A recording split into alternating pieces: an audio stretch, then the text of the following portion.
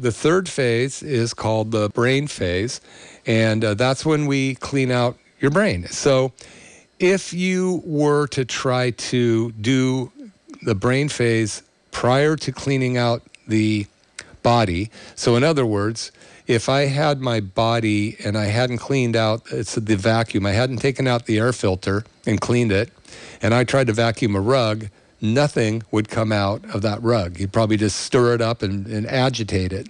Well, when you try to detox your brain, when your body hasn't been detoxed, you're going to stir up stuff and agitate your brain the same way. So that's why it's so important to do this systematically. And the program that Dr. Dan Pompa has put together and pioneered with us over the last several years has been modified to where it is a doable thing that's not going to make you sick along the way.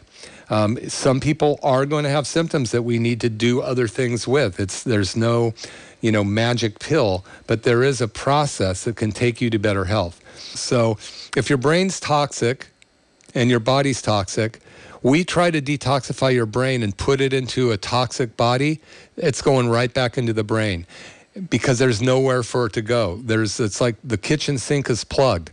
You can keep kind of trying to dump toxic bad water in that sink, but since it can't go anywhere, it's going to spill out over the floor. So you got to unclog the sink.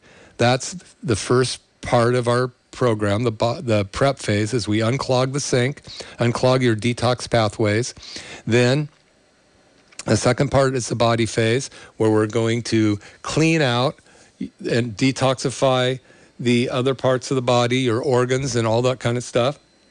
And then once they're clean enough that when we go to try to detoxify the brain, it has some place to go. And there's a certain technique where we pulse it out of your brain into your body. In other words, it's about 3 days that we work on pulsating the toxins out of the brain. Then we give the body 4 days to recover and to move that stuff all the way down out of the body. Then we do another 3 days of pulsing with some things that we know can cross the blood-brain barrier and grab onto those heavy metals and molds and other kind of pathogens in there. And that will come out through the blood-brain barrier wall into your bloodstream, go through your liver, your kidney, and since it's clean enough, it can get it out of the body. You're listening to McCollum Wellness Radio.